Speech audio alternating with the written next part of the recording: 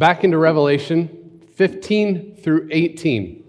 We're going to cover it all. I'm not going to read it all. I'll save 17 and 18. Just read it later. I'll kind of talk just briefly about it. I'll talk after I read, but then I'll talk more about it when I teach on it. So we got this big chunk, and just want to remind you that the words will be on the screen in front of you. If you've got it with you, you can follow along. But just want to remind you that this is a thing that's meant to be felt. It's a thing that's meant to be experienced. It's not a thing where, like a lot of times we look at Scripture, especially like the letters of Paul, and we want to go like line by line, verse by verse. What does this mean? What does this mean? This is more of a big picture feeling, thematic, narrative sort of a prophetic book. So it's less of a line by line thing and more of a thematic theme. So we'll talk about that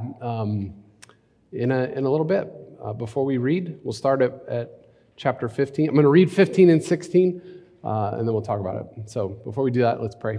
God, thank you for this book, for your word, for how you revealed yourself to people struggling to figure out their relationship with you and who you are and what you want for this world. And they eventually were inspired and wrote it down, and now we have it, and we can follow along, and we believe that you speak to us somehow in that. And the power of your word is transformative. It creates things, it changes things, and it makes things new. So reveal your heart. Reveal to us anything inside of us that you'd like to reveal to us. And then change us so that we look more and more like Jesus. Amen. Chapter 15. Saw in heaven another great and marvelous sign, 7 angels with 7 last plagues. Last, because with them God's wrath is completed. Dun, dun, dun.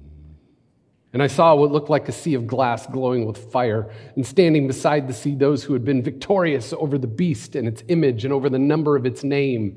They held harps given to them by God, and sang the song of God's servant Moses and the Lamb. So once again, what do we have going on here? Worship. It's so good. Great and marvelous are your deeds, Lord God Almighty. Just and true are your ways, King of the nations. Who will not fear you, Lord, and bring glory to your name? For you alone are holy. All nations will come and worship before you, for your righteous acts have been revealed. And after this, I looked and saw in heaven the temple, that is the tabernacle of the covenant law, and it was open. Out of the temple came the 7 angels with the 7 plagues. They were dressed in clean, shining linen and wore golden sashes around their chests. One of the 4 living creatures gave to the 7 angels 7 golden bowls filled with the wrath of God, who lives forever and ever. And the temple was filled with smoke from the glory of God and from his power, and no one could enter the temple until the 7 plagues of the 7 angels were completed. And I heard a loud voice from the temple saying to the 7 angels, "Go, pour out the 7 bowls of God's wrath on the earth." The first angel went and poured out his bowl on the land, and ugly, festering sores broke out on the people who had the mark of the beast and worshipped in its image. The second angel poured out his bowl on the sea, first the land, then the sea. And it turned into blood like that of a dead person, and every living thing in the sea died. Then the third angel poured out his bowl on the rivers and springs of water, and they became blood. Then I heard the angel in charge of the waters say, "You are just in these judgments, O Holy One, you who are and who were. For they have shed the blood of your holy people and your prophets, and you have given them blood to drink as they deserve." Ew. And I heard the altar respond, "Yes, Lord God Almighty, true and just are your judgments." We're talking about judgments here. Judgment's coming. The fourth angel poured out his bowl on the sun. So the land, the sea, the rivers and springs the sun. The sun was allowed to scorch people with fire.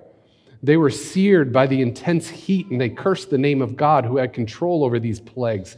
But they refused to repent and glorify him. The fifth angel poured out his bowl on the throne of the beast, and its kingdom was plunged into darkness. People gnawed their tongues in agony and cursed the God of heaven because of their pains and their sores, but they refused to repent of what they had done. The sixth angel poured out his bowl in the great river Euphrates, and its water was dried up to prepare the way for the kings from the east. Then I saw 3 impure spirits that looked like frogs. They came out of the mouth of the dragon, out of the mouth of the beast, and out of the mouth of the false prophet. They are demonic spirits that perform signs, and they go out to the kings of the whole world to gather them for the battle on the great day of God Almighty. Look, I'm coming like a thief. Blessed is the one who stays awake and remains clothed, so as not to go naked and be shamefully exposed. Then they gathered the kings together to the place that in Hebrew is called Armageddon.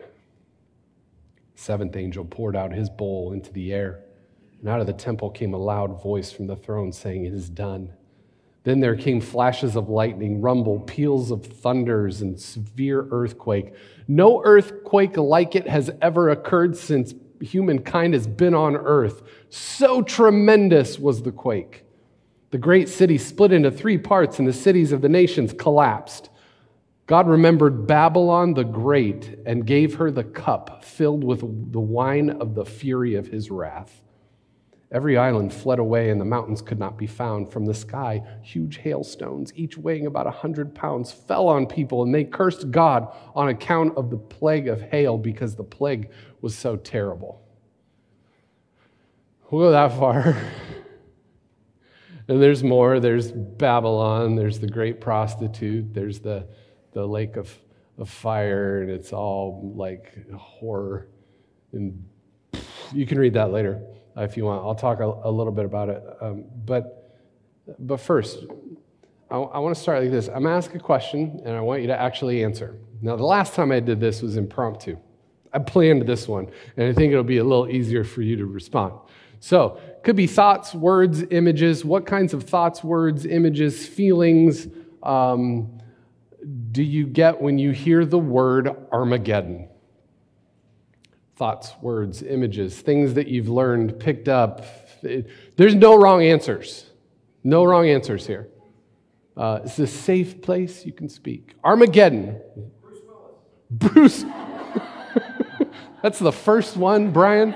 The first one, and we're derailed. Okay, anything else? Massive war. Scary. Ooh. What was that? Anxiety? Yeah. End of the world. That's it, right? That's what we think about. When we hear the word Armageddon, we think it's the end of the world as we know it. I feel fine. I feel fine. What? It was good. We'll sing later, you and me. That's what we think of, right? We think the end of the world as we think wars, bombs, explosions. We hear the word Armageddon. We think rocks flying out of the sky and like damaging bridges and roads and like explosions. We imagine people screaming and running for their lives. When we hear the word Armageddon, this is what we think of. Can we start that? This is what we think of. And Bruce.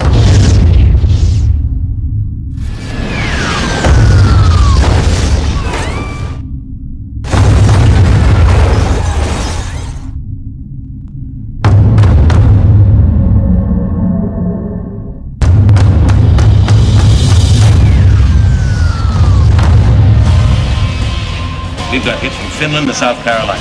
Now, what the hell is it? It's a meteor shower.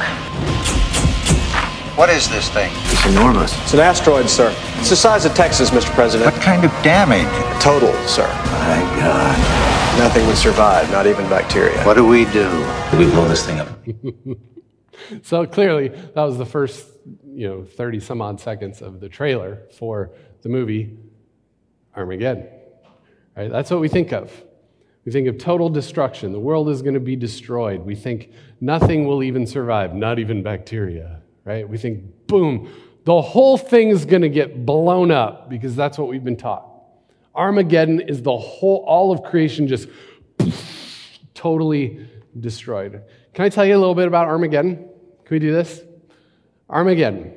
Armageddon in Hebrew means Mount Megiddo. So Megiddo was a real town, a real place. Surprise, right? Shocking. Mount Megiddo was located in northern Israel in a valley, and because of its locations, foreign armies, when they would come in and invade from the north, armies like Babylon and Rome and Assyria, every time they came in from the north, this little town, this city of Megiddo, would be destroyed. It's estimated that it was destroyed 26 different times. Archaeologists have discovered that each time that Megiddo, the town, was destroyed, they rebuilt it on top of the rubble. So it was destroyed and rebuilt and destroyed and rebuilt and destroyed and rebuilt and destroyed and rebuilt over and over again until finally it became like this hill. So it was rebuilt on top of itself so many times that it became like this hill, thus the name Mount Megiddo or Armageddon. We'll get back to that in a little bit. First, let's remember the people to whom John is writing. He's writing to a small, frustrated, persecuted church. All kinds of really hard, terrible things were happening to them at the hands of the Roman Empire, right? So they were losing jobs, businesses. They were losing their ability to, because of their allegiance to Jesus and their refusal to do things Rome's way, all sorts of things. They were losing their ability to provide for their families. They were imprisoned. Some of them were executed, crucified because of it. So Rome was essentially giving them a warning. You do things Rome's way, or look out, this is what happens to you. Violence, brute force. And so this small, persecuted, frustrated little church was looking around at the world and was thinking to themselves, what in the world is going on? What is happening? And John's answer to that question is in chapters 12 through 14. And it's essentially this. If you look around at the world, there's more going on in the world than meets the eye. There are these spiritual forces of evil at work in the world, trying to undo the whole thing. And these spiritual forces of evil are they're dragon-like. It's like a beast, right? And we have the choice. We follow the dragon, the ways of the beast, violence, coercion, taking advantage of others to get what we want. You know the drill. We've been through it for like 10 weeks in a row. Or we follow the Lamb. Grace, love, healing, forgiveness, right? Welcome, acceptance, generosity, self-sacrifice. So the next logical question is this. Okay, so if there are these spiritual forces of evil at work in the world, then how long are you going to let this go on? Like, how long do we have to endure this? How long, O Lord, will you forget me forever? Will you hide your face from me? How long must I bear pain in my soul and sorrow in my heart all day long? The Psalm 13 must have been in their hearts and on their lips all the time. How long? How long do we have to endure this? Now, to be honest with you, John doesn't do a very good job of answering that question. In fact, he stinks at it. In fact, he doesn't even try. He doesn't try to, there's no timeline. He didn't build this secret code with which we can make charts, with which we can predict the future, and we'll know exactly when Jesus is going to come back and make things right. Again, not what's going on here. That's not the kind of literature we have here. So he doesn't even try to say, this is when it's going to happen, you'll know it. But what he does say is that there will come a time when evil will be judged, when evil will be exposed, when evil is dealt with. There will come a time when it will be done. And then in chapters 16 through 20, John gives like this highly symbolic vision of what it will look like, right? So we've got these 7 bowls of wrath. That's interesting. Where does he come up with this? 7 bowls of wrath. You know what they look a lot like? The 7 plagues, or the 10 plagues in Egypt, right? You got, before the people were set free, there were the plagues in Egypt. And the point of the first 4 bowls seems to be pretty simple, right?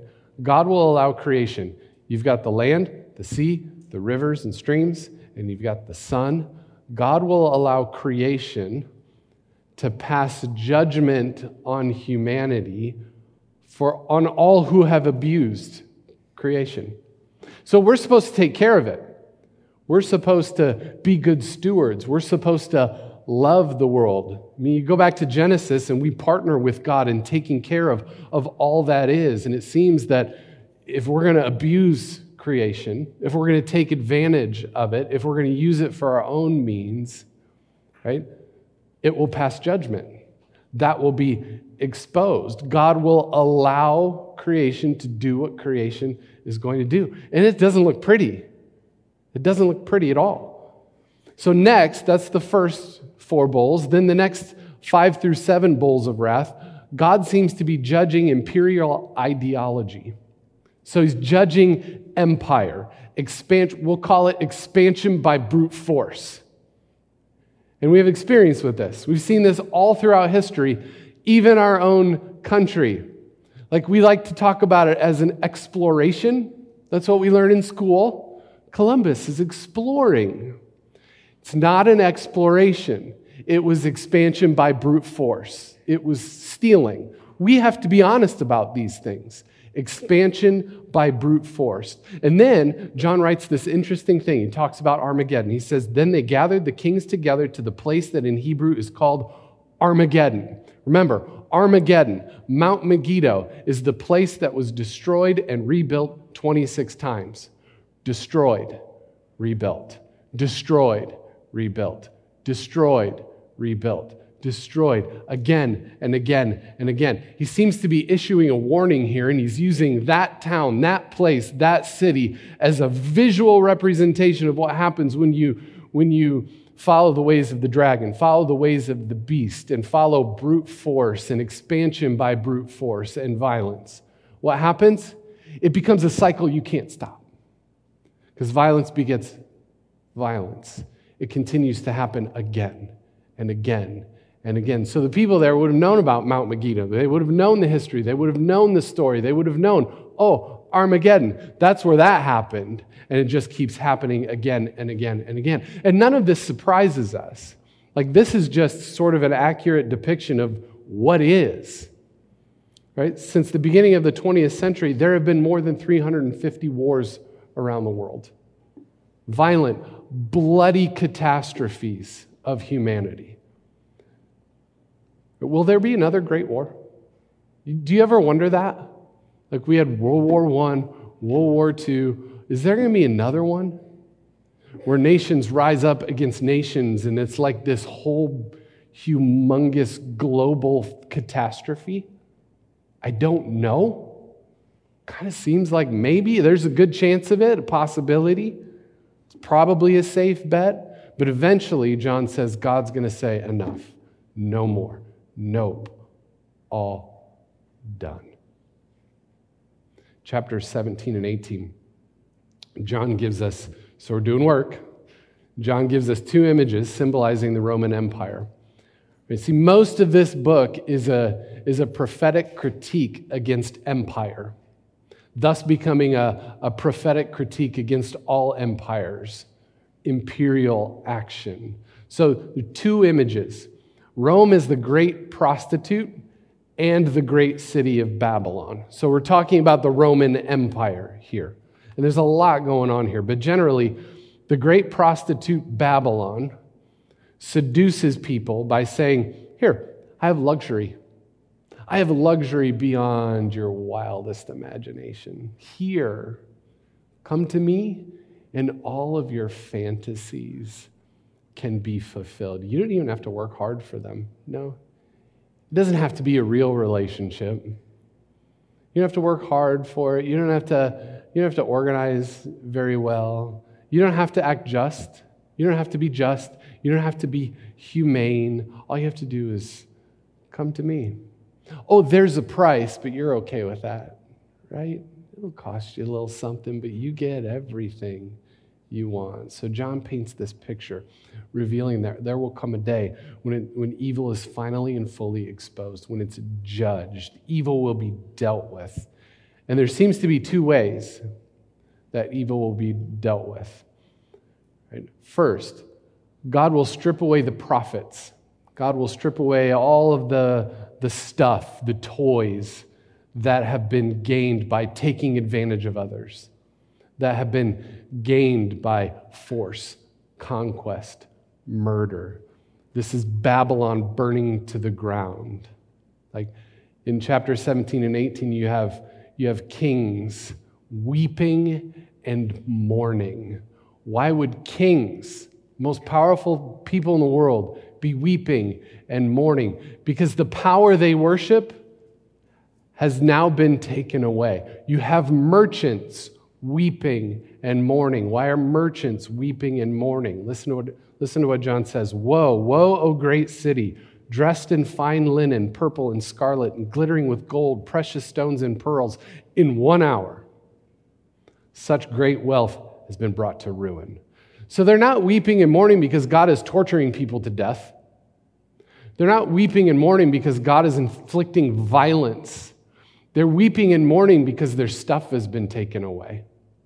The thing that they thought would fulfill their lives, all of their stuff is now taken away. They've given their lives to it, and now it's gone. They're weeping and they're mourning. So God's going to take away the stuff, spoils. Second, it seems as though God is going to contain evil and all of those who love evil in a place outside of the new heavens and new earth.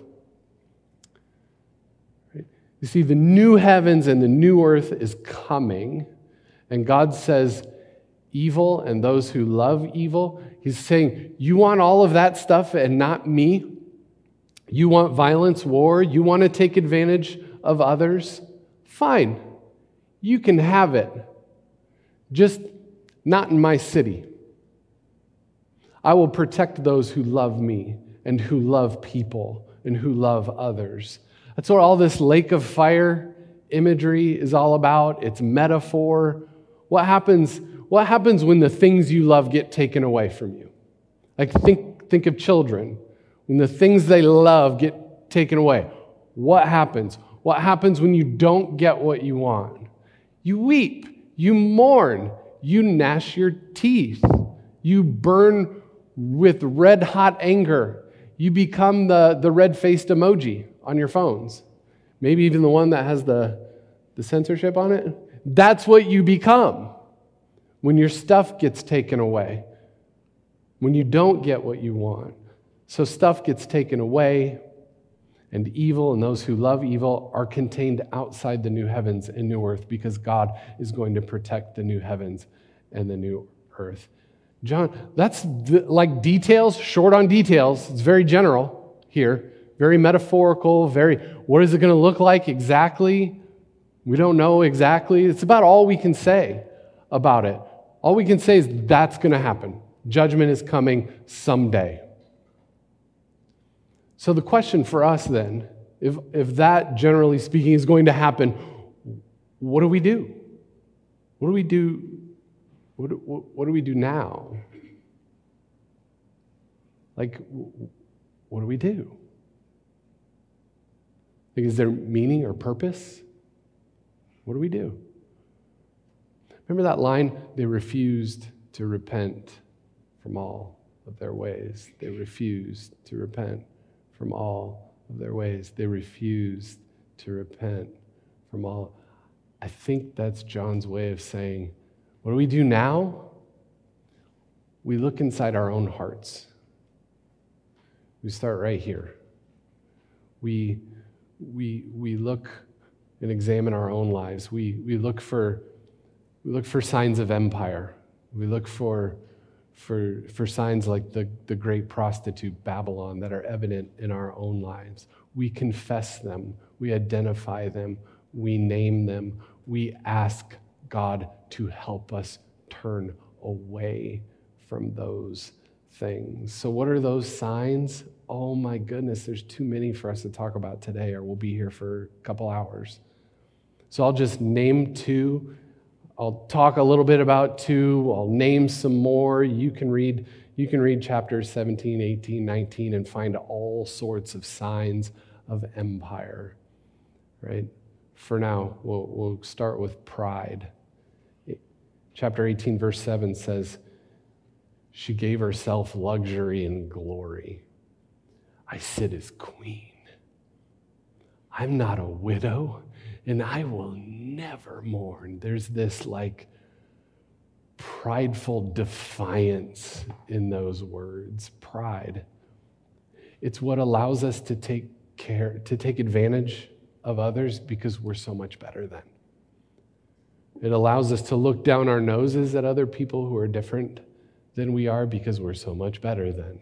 It allows us to build walls that separate us from them because we know more. We have all truth. We're better. And now you can't be a part of us, and we treat the them as less than, somehow not human. It shows up when we're jealous of other people's success, pride. It appears when we tell little stories about ourselves that we know aren't quite true to make us look better than we know we really are. It shows up in that attitude that says, I don't need anybody. I can do this all on my own. We look for signs of empire.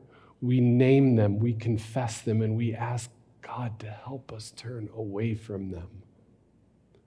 Here's another sign of the empire: love of wealth or greed.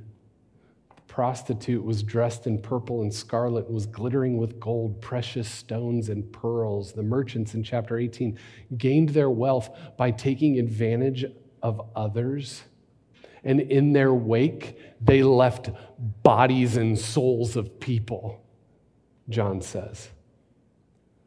Wealth. Look, we live in America. We know wealth. We know it. We know we have an embarrassment of riches. We know wealth. 1 billion people in the world have no access to clean drinking water. You know how much we Americans, on average, per American uses per day? Any guesses? Per day, how much water do you use? 80 to 100 gallons.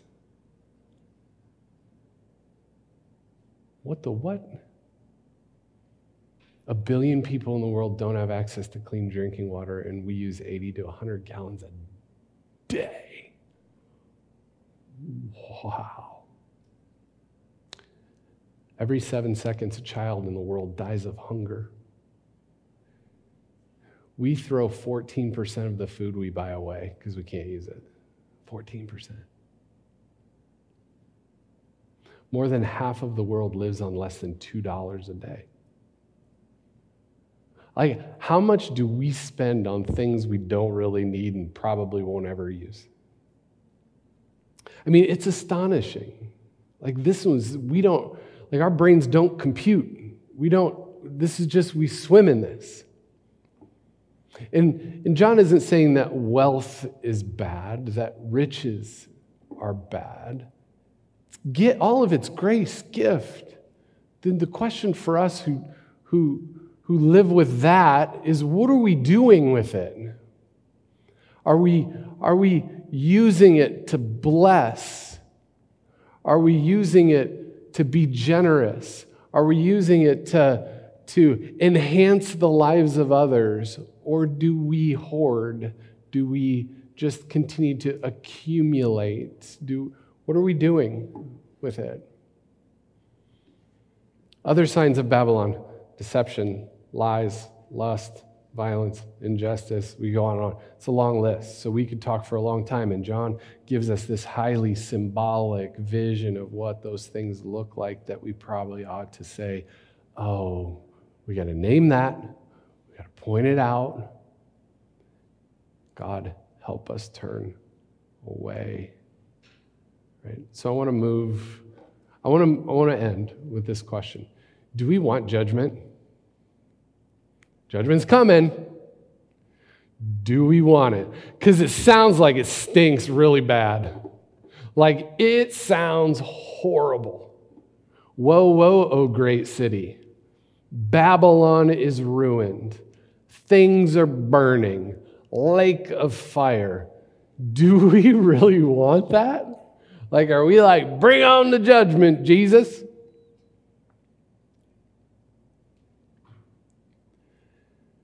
My answer might surprise you. We do.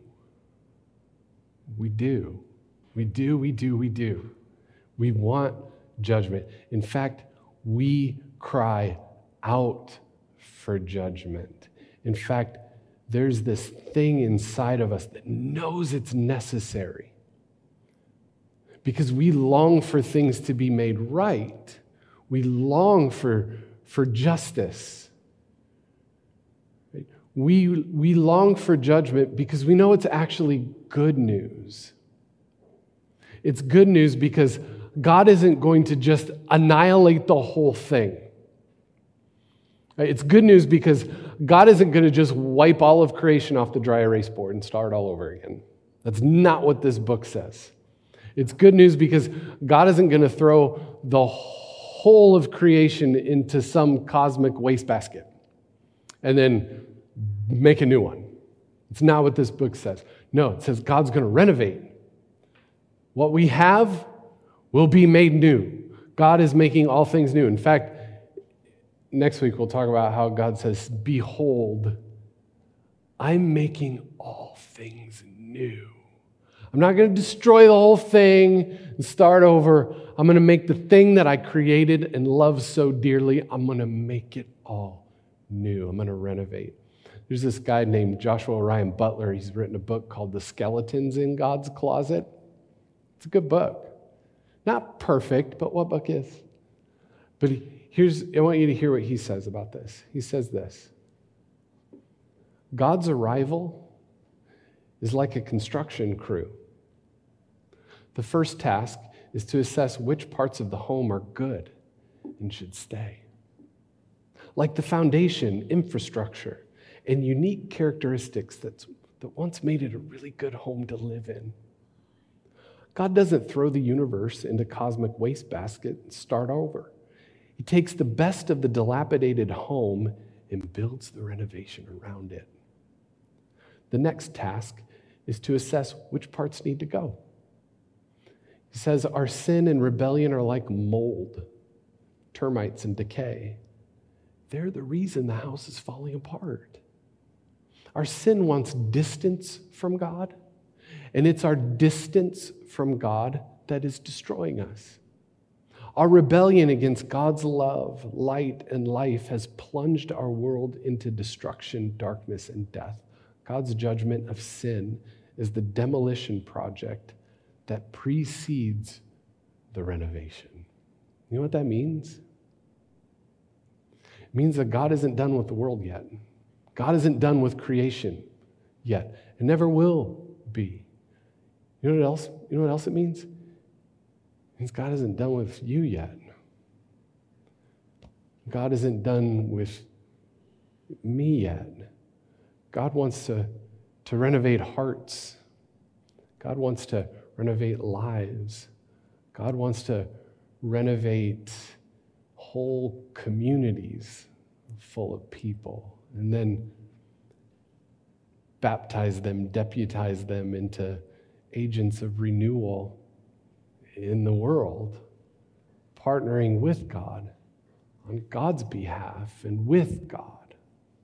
Oh, the question is, do we want to be a part of that? I think so. More on that next week. Let's pray.